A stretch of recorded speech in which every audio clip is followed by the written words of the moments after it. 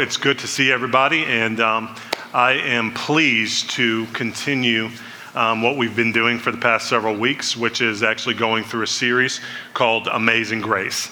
It is a series that we started off really at the beginning of this year whenever we were going through a time of fasting and prayer. And so if you follow us on Instagram or things like that, you might have seen different posts about that. And it was to encourage people in their personal devotion times and their study about this amazing grace that God has for each of us. But today, what we're going to do is we're going to pick up where we left off last week and continue to dovetail, because when we were talking last week, we were talking about the justifying grace of God, where we said that if we're all going to have a relationship with God, it's all going to be dependent on our eternity, in fact, is dependent on his justifying grace, meaning that what Jesus did for us is what makes us innocent in the sight of a holy, righteous, heavenly Father that we're all going to have to be reconciled to one day. Now, here's the thing. The justifying grace of God proceeds out of his abundant grace, right? His abundant grace, which is what we talked about the week prior to that the only reason we can approach God in the first place is because he's magnanimous in heart, and he has an abundant grace towards us that we can approach him because he's kind and he's good and he's loving and all of these good things. And he expressed all of that on the cross in the midst of his justice, in the midst of his judgments, in the midst of his wrath. He said that he was both the one who was just, meaning dealing with the sin on the cross of Jesus, and the justifier, meaning providing for the way of justification through the cross of Jesus for those who come to him through the cross of Jesus. And so today, building on top of abundant grace, justifying grace, we're going to talk today about sanctifying grace. We're going to be talking today about sanctifying grace, and it's literally the grace that transforms our life. The grace that transforms our lives. Even as our eternity is settled because of his amazing grace, the great news is that the same grace that was made available to transform our eternity is also available as we live in our present reality. So what is the point of this? It's that grace transforms not only your eternity, but it transforms how you live today. It transforms your behavior. It transforms how you live, your interactions with people. It transforms literally who you are because God's grace is so abundant in you. So let's pray. Father, we thank you so much for your good news to us today, that this grace is available to us all. God, we're thanking you that it's not just transformative for our eternity. It's not just transformative for the way that we think about you, but it's transformative in the way that we live. And God, we pray that we would receive that grace and be able to walk in it today. In the mighty name of Jesus, amen. All right, so if any of you have actually been a movie watcher recently, how many people like me are appreciative of the fact that this is the golden age of Marvel movies? Anybody at all? Okay, see, I was a comic buff growing up, and I was still at my family's home down in Charleston, South Carolina, where my parents live. There are boxes. There are boxes of comics, and every time I take my kids down there, they're leafing through them, and I'm like, don't touch that. Don't take it out of the plastic, right? That might actually send you to college one day. And so what I'm doing is that I'm actually enjoying the movies that are being put on the screen nowadays, because they're parables. They're like modern day parables for the things that God wants to speak to society when they don't have an ear to listen. But one of the recent movies, obviously, that you saw was Endgame. How many people saw Endgame? And the thing about Endgame was it was a picture of this man Thanos, right? This man Thanos, who went throughout the universe looking for the stones that would enable him to wield unlimited power, right? But the thing about that power that he was looking for is that ultimately when he snapped his fingers, it came back on him to destroy him, right?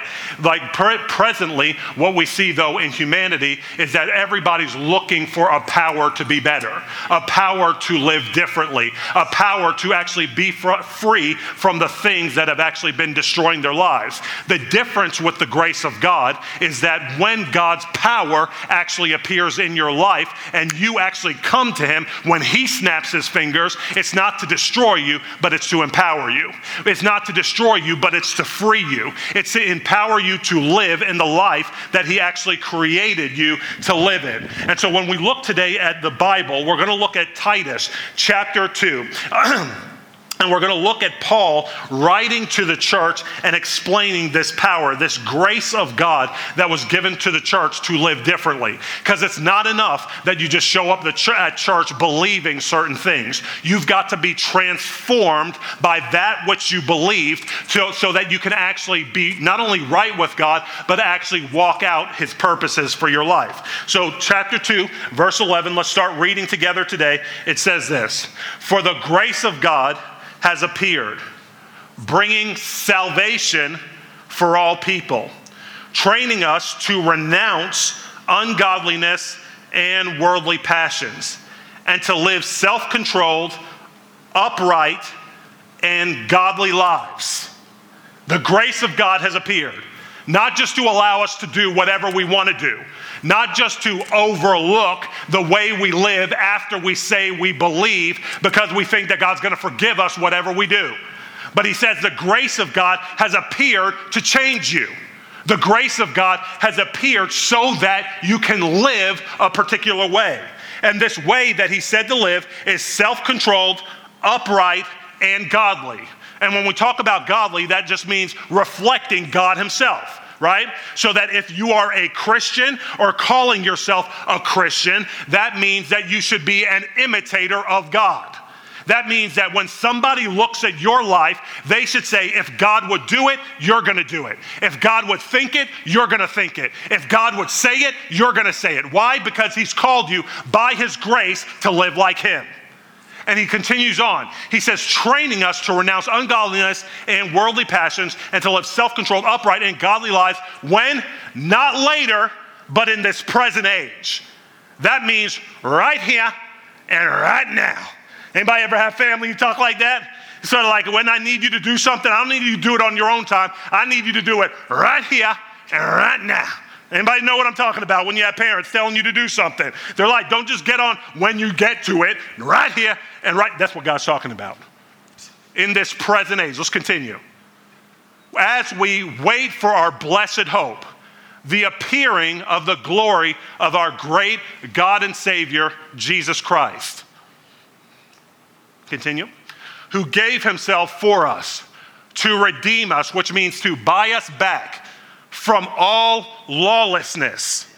And when it's talking about lawlessness, it's talking about the breaking of his commands that are contrary to his character. When I'm living in sexual immorality, I'm breaking God's commands in lawlessness, living contrary to his character. When I'm living in drunkenness, I'm breaking God's commands, living in lawlessness, contrary to his character, no matter what anybody else tells me. Because there's only one judge, right? Remember all the songs back in the day? Only God can judge me. Anybody ever used to listen to that? Only God can. Okay, you guys are too young. So here's the thing. It's sort of like, but you've heard that before, right? Only God could judge me. But here's the point. He will. He will. And he's saying, turn away from lawlessness by my grace, and because I want to purify you. He says to purify him for himself, a people for his own possession who are zealous, meaning you're excited. You're excited, you're anxious, you're getting up, ready to rock in the day. Zealous for good works. Not zealous to pursue sin, not zealous to pursue the way everybody else is living. See, I used to be a party hopper, not zealous for the next party. You know what I mean? Thinking that I'm going to bump again tonight and then regret it the next morning. But instead, I'm zealous now for good works. Saying, God, wake me up. Wake me up. So give me my purpose. Show me how I can honor you. Show me how I can glorify you. Show me how I can walk with you in such a way that it not only honors and pleases you, but transforms someone else's life on the way. Zealous for good works. This is the grace of God which appeared. But the background to this text is that when Paul was writing, excuse me, to this group of people, Paul was writing to Titus, who he left in Crete, which was a city back in the Roman Empire, to help establish a church there. Titus was confronted with the challenges of false teachers, False teachers who are telling people they can live whatever way they want to live and be right with God. Anybody ever heard that before? It's like no matter how you live, God will forgive you. Well, how many people know that's a lie? Hello? You can't just live whatever way you want to and show up in his house talking about, well, we're still cool, right? We're still good, right? He said, if you've received the grace of God, then don't trample the blood of the Son of God underfoot again, but treat it as a holy thing. Whenever we're taking communion week after week, honoring the broken body and the spilled blood of Jesus, it's honoring a holy thing that his life had to be laid down to pay a price for the wrong that we committed and the wrong that we did. But as we honor him, guess what? He empowers us to turn away from those things. It's not that he just frees us from the penalty of it because of the cross. He frees us from the power of it. The power of sin. You get that? It's not just the penalty of sin that he frees you out from through the cross, but it's the power of it, meaning that you can, through the grace of God, be and live differently. That's good news. That is good news. God doesn't command you to do something that he won't back you up and help you to accomplish. Whenever Jesus gave commands, he said, listen, do what I do. Say what I say. I'm doing even in the baptism of Jesus Christ. He got baptized not because he was a sinner. He got baptized not because he ever sinned, but he got baptized so that all righteousness might be fulfilled.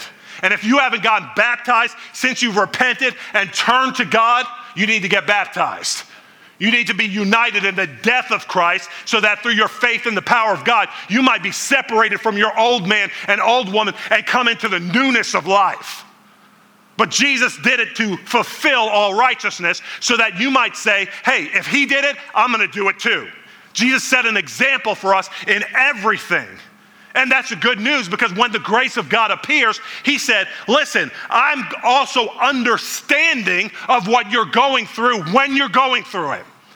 Did you know that the Bible says that Jesus was tempted? He didn't sin, but he was tempted in every way. And when he says every way, he means every way. Every way, just as you and I are, yet was without sin. Meaning that he said, I felt it, I experienced it. Why? Because he was completely God, but he was also 100% human too. So he felt the temptation, but he obeyed God nonetheless. And in the same way, when God comes to make a home in us, he gives us grace to follow in his stead. That you don't have to be bound by sin anymore. Not only did Jesus set the example, but his appearing to you gives you the power to live like him. Isn't that good news? It's good news in him because of his grace that we would live differently. And so Paul's giving Titus these guidelines on leadership and how to address the doctrinal issues that are plaguing that congregation. Aside from that, the lifestyle of the professed Cretan believers was questionable at best, because they continued to live lives that were not consistent with the teachings and example of Jesus Christ. Crete was known in the ancient world for immorality and a sinful lifestyle. Anybody know that, like Chicago, where we live, it's known for immorality and a sinful lifestyle? Everybody understand that, right? People from around the Midwest leave their small towns to come to the big city. Why? Many times so they could be free to do what they want. Thinking that they could do it in secret, that nobody else will know. I can hide myself. I can do what I want and hide myself in this place. Nobody will know. Nobody will be talking about me. Why? Because there are 2.7 million people, and if I want to hide, I can hide. This is what the Cretans were like there. They said about the people that their own people, they were always liars and evil beasts and lazy gluttons. They said that about their own people. But what God is saying through Paul is that when amazing grace comes, it transforms not just our eternity, but also our present reality. He said in verse 11, for the grace of God has appeared, bringing salvation for all people. Well, number one, it starts off by saying that God's grace appeared. Grace, again, for those of you who haven't been with us, means unmerited favor. we're all undeserving of God's grace. So if you feel like you're already hearing this and like, well, whoops, I blew it up. Well, this isn't for me, or well, I'm on the outside of this. Well, here's the good news. Grace, when we're talking about grace, it means unmerited favor. It's unmerited favor. I didn't deserve it, but God gave it to me anyway. And it appeared. It is God who initiated the disposal of his grace. It's God who initiated it, meaning the relationship that you think you're trying to walk out with God. Here's the good news. Because he initiated it, he's working on your behalf to complete it. Isn't that good news? He's fighting for you, not against you. Good news, right? Because he initiated it, he's the one who's trying to bring it to completion. He's not trying to trip you up. He's not trying to catch you, right? That's what I used to think about God like he was some sort of cosmic killjoy or cosmic police, always waiting to catch me when I did wrong. It's like, got you, Ron, like he was going to jump out of the shadows. It's like, I knew you'd mess up. That's not God's heart. God's heart is, I'm for you, not against you. I'm trying to help you. I died for you and was raised again so that you can be free. Not so that you can live in condemnation as you continue to live in that old way of life. And Jesus Christ, but get this now, when he appeared is the incarnation, meaning that grace became flesh, and the incarnation, manifestation, and appearance of the grace of God. The fitting purpose of this appearance was found in the second part of the verse, bringing salvation to all people. So Jesus manifesting the grace of God was for what purpose? To bring salvation to all people. That means it's good news for you. If you've ever disqualified yourself, don't do it anymore. Because he said the grace of God, he came to bring salvation for all people. That means you. That means no matter how bad I've been, that means me. That means no matter what I've done, that means me. Good news, right? No matter what your history is, that means you. When he talks about bringing salvation for all people, though, salvation was made available through the finished work of Jesus Christ on the cross. That means for male and female. At that time, Jews and Gentiles, slaves and masters. This verse did not say that all humankind will be saved. Let me get that doctrinally straight. He's not saying that all humankind will be saved, but explains how humanity is to be saved by the grace of God. You understand the difference? Because just because I put $1 million on the table in a bag all wrapped up, doesn't mean everybody's gonna walk home with it, right? If I put this bag down on the table, I say, hey, it's good news for you. And you'd be like, I don't know you, Roland. And you walk out that door. That's no use to you, right? You've got to receive the gift that's given to you. He said to all who received him, to all who believed in his name, he gave the right to become children of God. Those born not of human decision or natural descent or a husband's will, but born of God. He says it's appeared to bring salvation to all humanity. It does not mean likewise that salvation to humanity was not available before the appearing of Jesus Christ, because even as he said in 2 Timothy 9 and 10, he says, the grace was given us in Christ Jesus before the beginning of time. Meaning that he had a plan. From the beginning, he had a plan. God wasn't surprised and said, oh my goodness, they sinned. What am I going to do? He had a plan from the beginning. And so when he saw your life unveiling and the results of the sin in your life and all the mistakes that were made and the consequences that came from it, whether it be failed marriages, failed parenting, failed relationships in the past, he says, listen, he's not surprised, but he had a plan.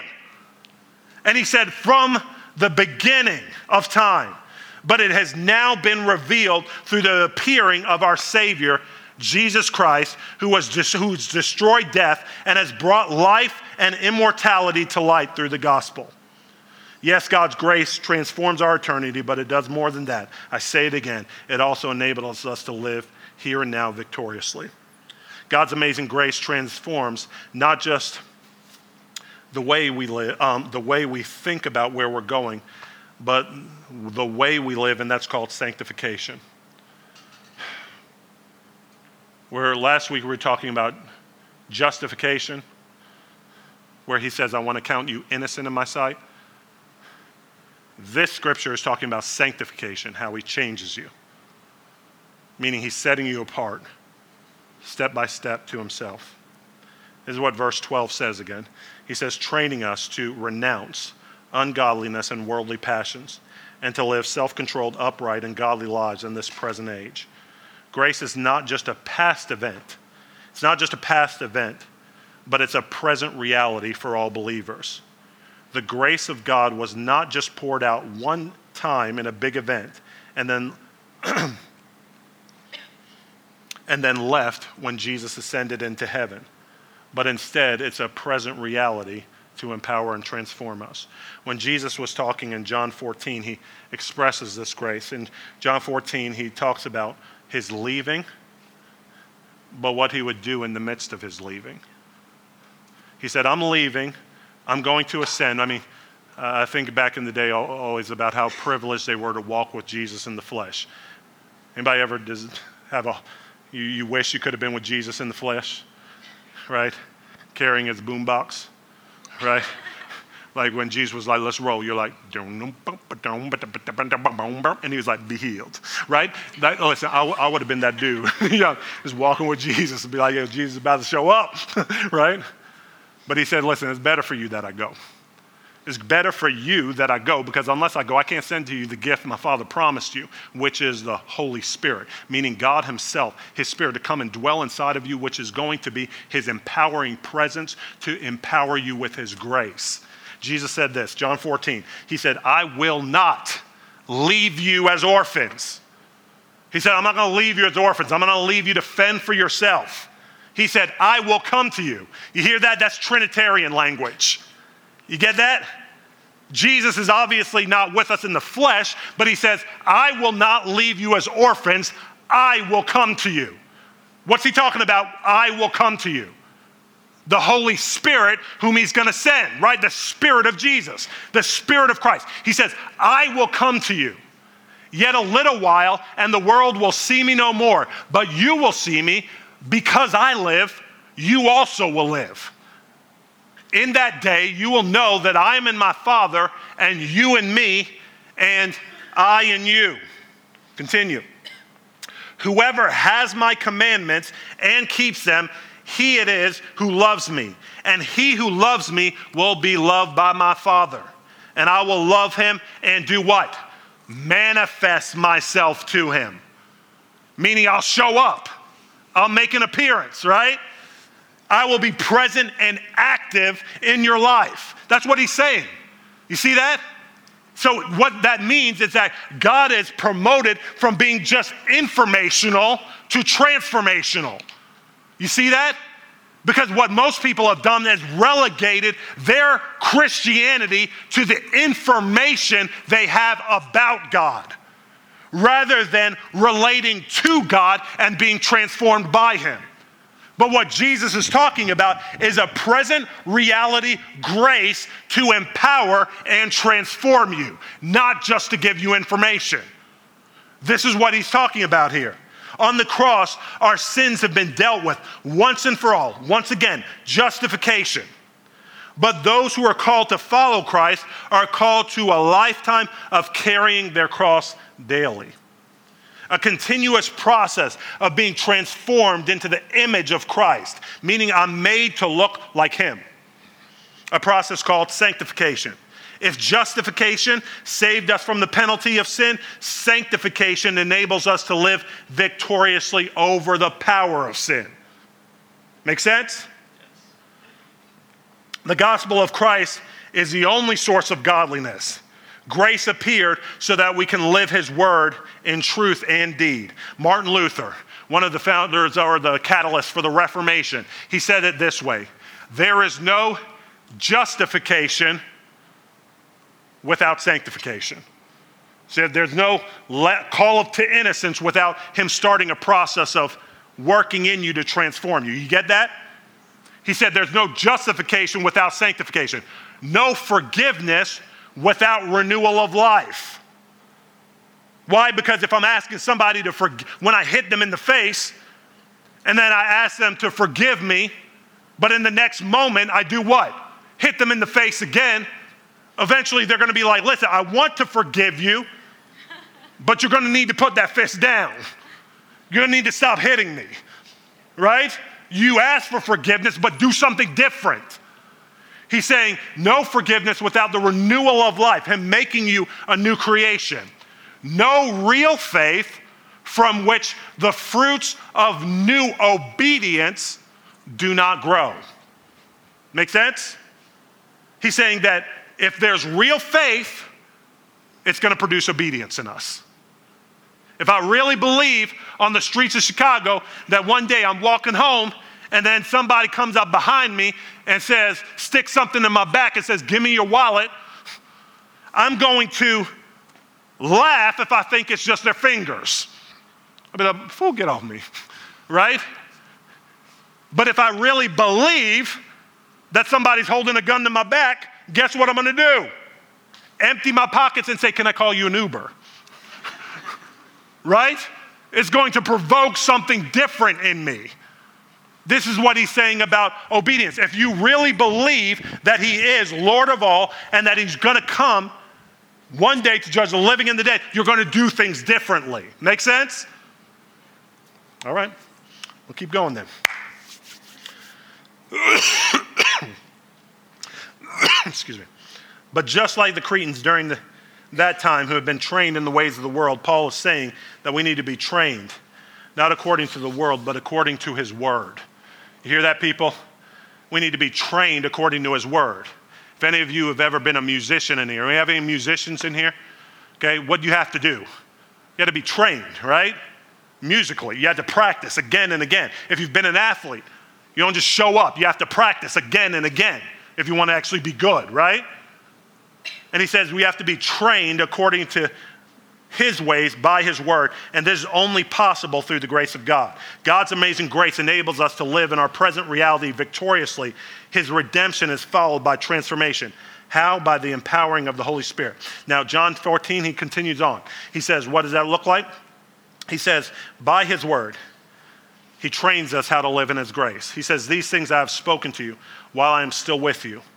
But the Helper, the Holy Spirit, whom the Father will send in my name, will teach you all things and bring to your remembrance what I've said to you. How did Jesus overcome the devil? How did Jesus live in the grace of the Heavenly Father? He overcame him by the Word of God, right? So if you're barely feeding on the Word and expecting to be strong, guess what? You're deceiving yourself. Has anybody ever seen somebody pass out before because they were too faint? They were on like maybe some sort of like weird diet, like at work, and then like, you know, they were like, listen, I'm going to drop 30 pounds in a week, you know? And it's sort of like then they passed out. It's because they didn't have enough calories, enough nutrition in them to perform, right? In the same way, he says, my word is that nutrition for your soul, your spirit. And if you don't have enough in you, you're not going to be able to live in his grace. Make sense? He said, this is your food so that you can live in my grace. And if you're not feeding on it, or you're barely feeding on it, you shouldn't expect that you do things opposite his grace. You should be surprised, rather. What does the Holy Spirit's manifestation do? As he reminds us, it teaches us to do two things, according to that scripture in Titus. It teaches us to say no, number one, and then number two teaches us to say yes. It teaches us, first of all, to say no, and then secondly, it teaches us to say yes. Saying no, number one, it teaches us to say no, meaning to renounce ungodliness and worldly passions. The grace of God teaches us to say no, to renounce ungodliness and worldly passions. Renounce literally means to break loyalty or allegiance. To break loyalty or allegiance. Anybody ever have a crew they like used to roll with, and then you got recruited into another one? A group of friends. Okay, yeah, but nobody had that like middle school experience. Okay, sort of like, yo, you're not going to roll with them anymore. You're my boy. You know, it's like, all right, cool.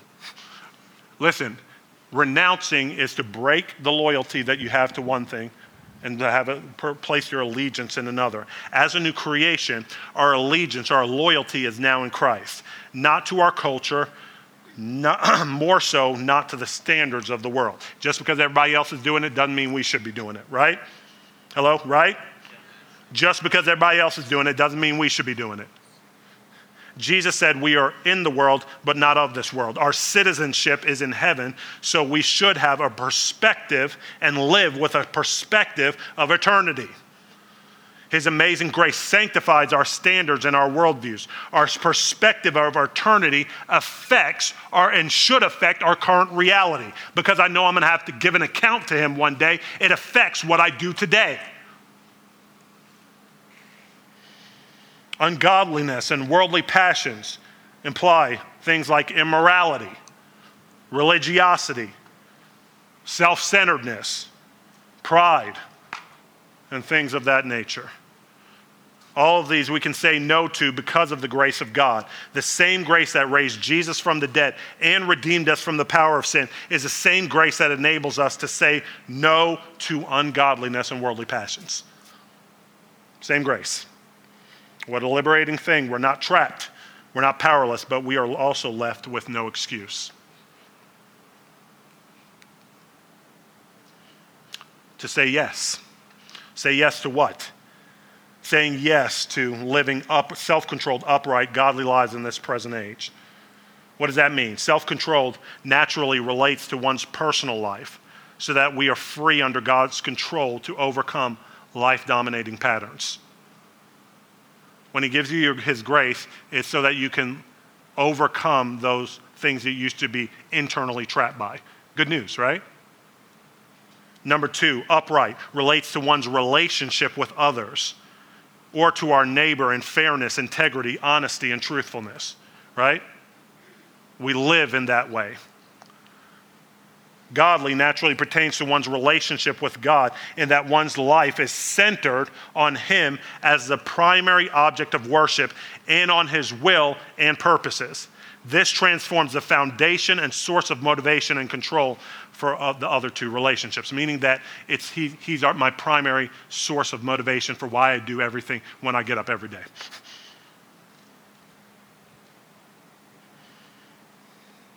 And finally, it's a blessed hope. His amazing grace does not just transform our eternity, but it enables us to live victoriously, but it's also a hope as we pray patiently for his glory. The last part of the passage again reads this way. We're waiting for our blessed hope, the appearing of the glory of our great God and Savior, Jesus Christ, who gave himself for us to redeem us from all lawlessness and to purify for himself a people for his own possession who are zealous for good works. Yes, ultimately our blessed hope will come and redeem us, but until then we are confident that we can live victoriously in this present age. What that means is this, that ultimately, like Thanos, you don't have to search for a power that's going to ultimately destroy you. When you're in pursuit of a power, it's a power that will not destroy you, but empower you and change you. Why? Because God himself initiated it by giving us that grace. God himself initiated it by giving us that grace, and he's not trying to withhold it from you. The Bible narrative is that God's the one who initiated it, and when grace appeared, it's not to destroy, but to restore us to live victoriously. So what that means for believers is that we need to ask this question. Are there patterns of ungodliness and worldly passions that you need to say no to? Are there patterns of ungodliness and worldly passions that you came in with that now you need to say no to? We need to think and then respond, right, to God. Do you need the grace of God to help you, not just to say no, but to live self-controlled, upright, and godly lives in this present age? If so, that's what you need to cry out for today. Today, as you meet with him. If you've not yet submitted to Jesus, here's the good news. Today is your day to receive God's grace by acknowledging the finished work of Jesus on the cross. You can turn to him today and say, God, change me. Don't just change everybody else, but I want your grace. Change me, forgive me, make me a new creation. I don't want just my friend who has been talking to me about it and brought me to church to be the one to receive it. I want to receive it. And you know what? He says, I'll draw near to you and change you. Why? Because when we talk about this grace, it's God's grace made visible. It's God's grace made available. It's God's grace that enables. The person of grace is Jesus Christ. The purpose of grace is sanctification and transformation. And the reward of grace is ultimately your glorification in him. And if you believe that, then you can receive that, and he'll make you a new creation today. And he'll dispense his grace to you as a believer today in his mighty name for his glory. Amen.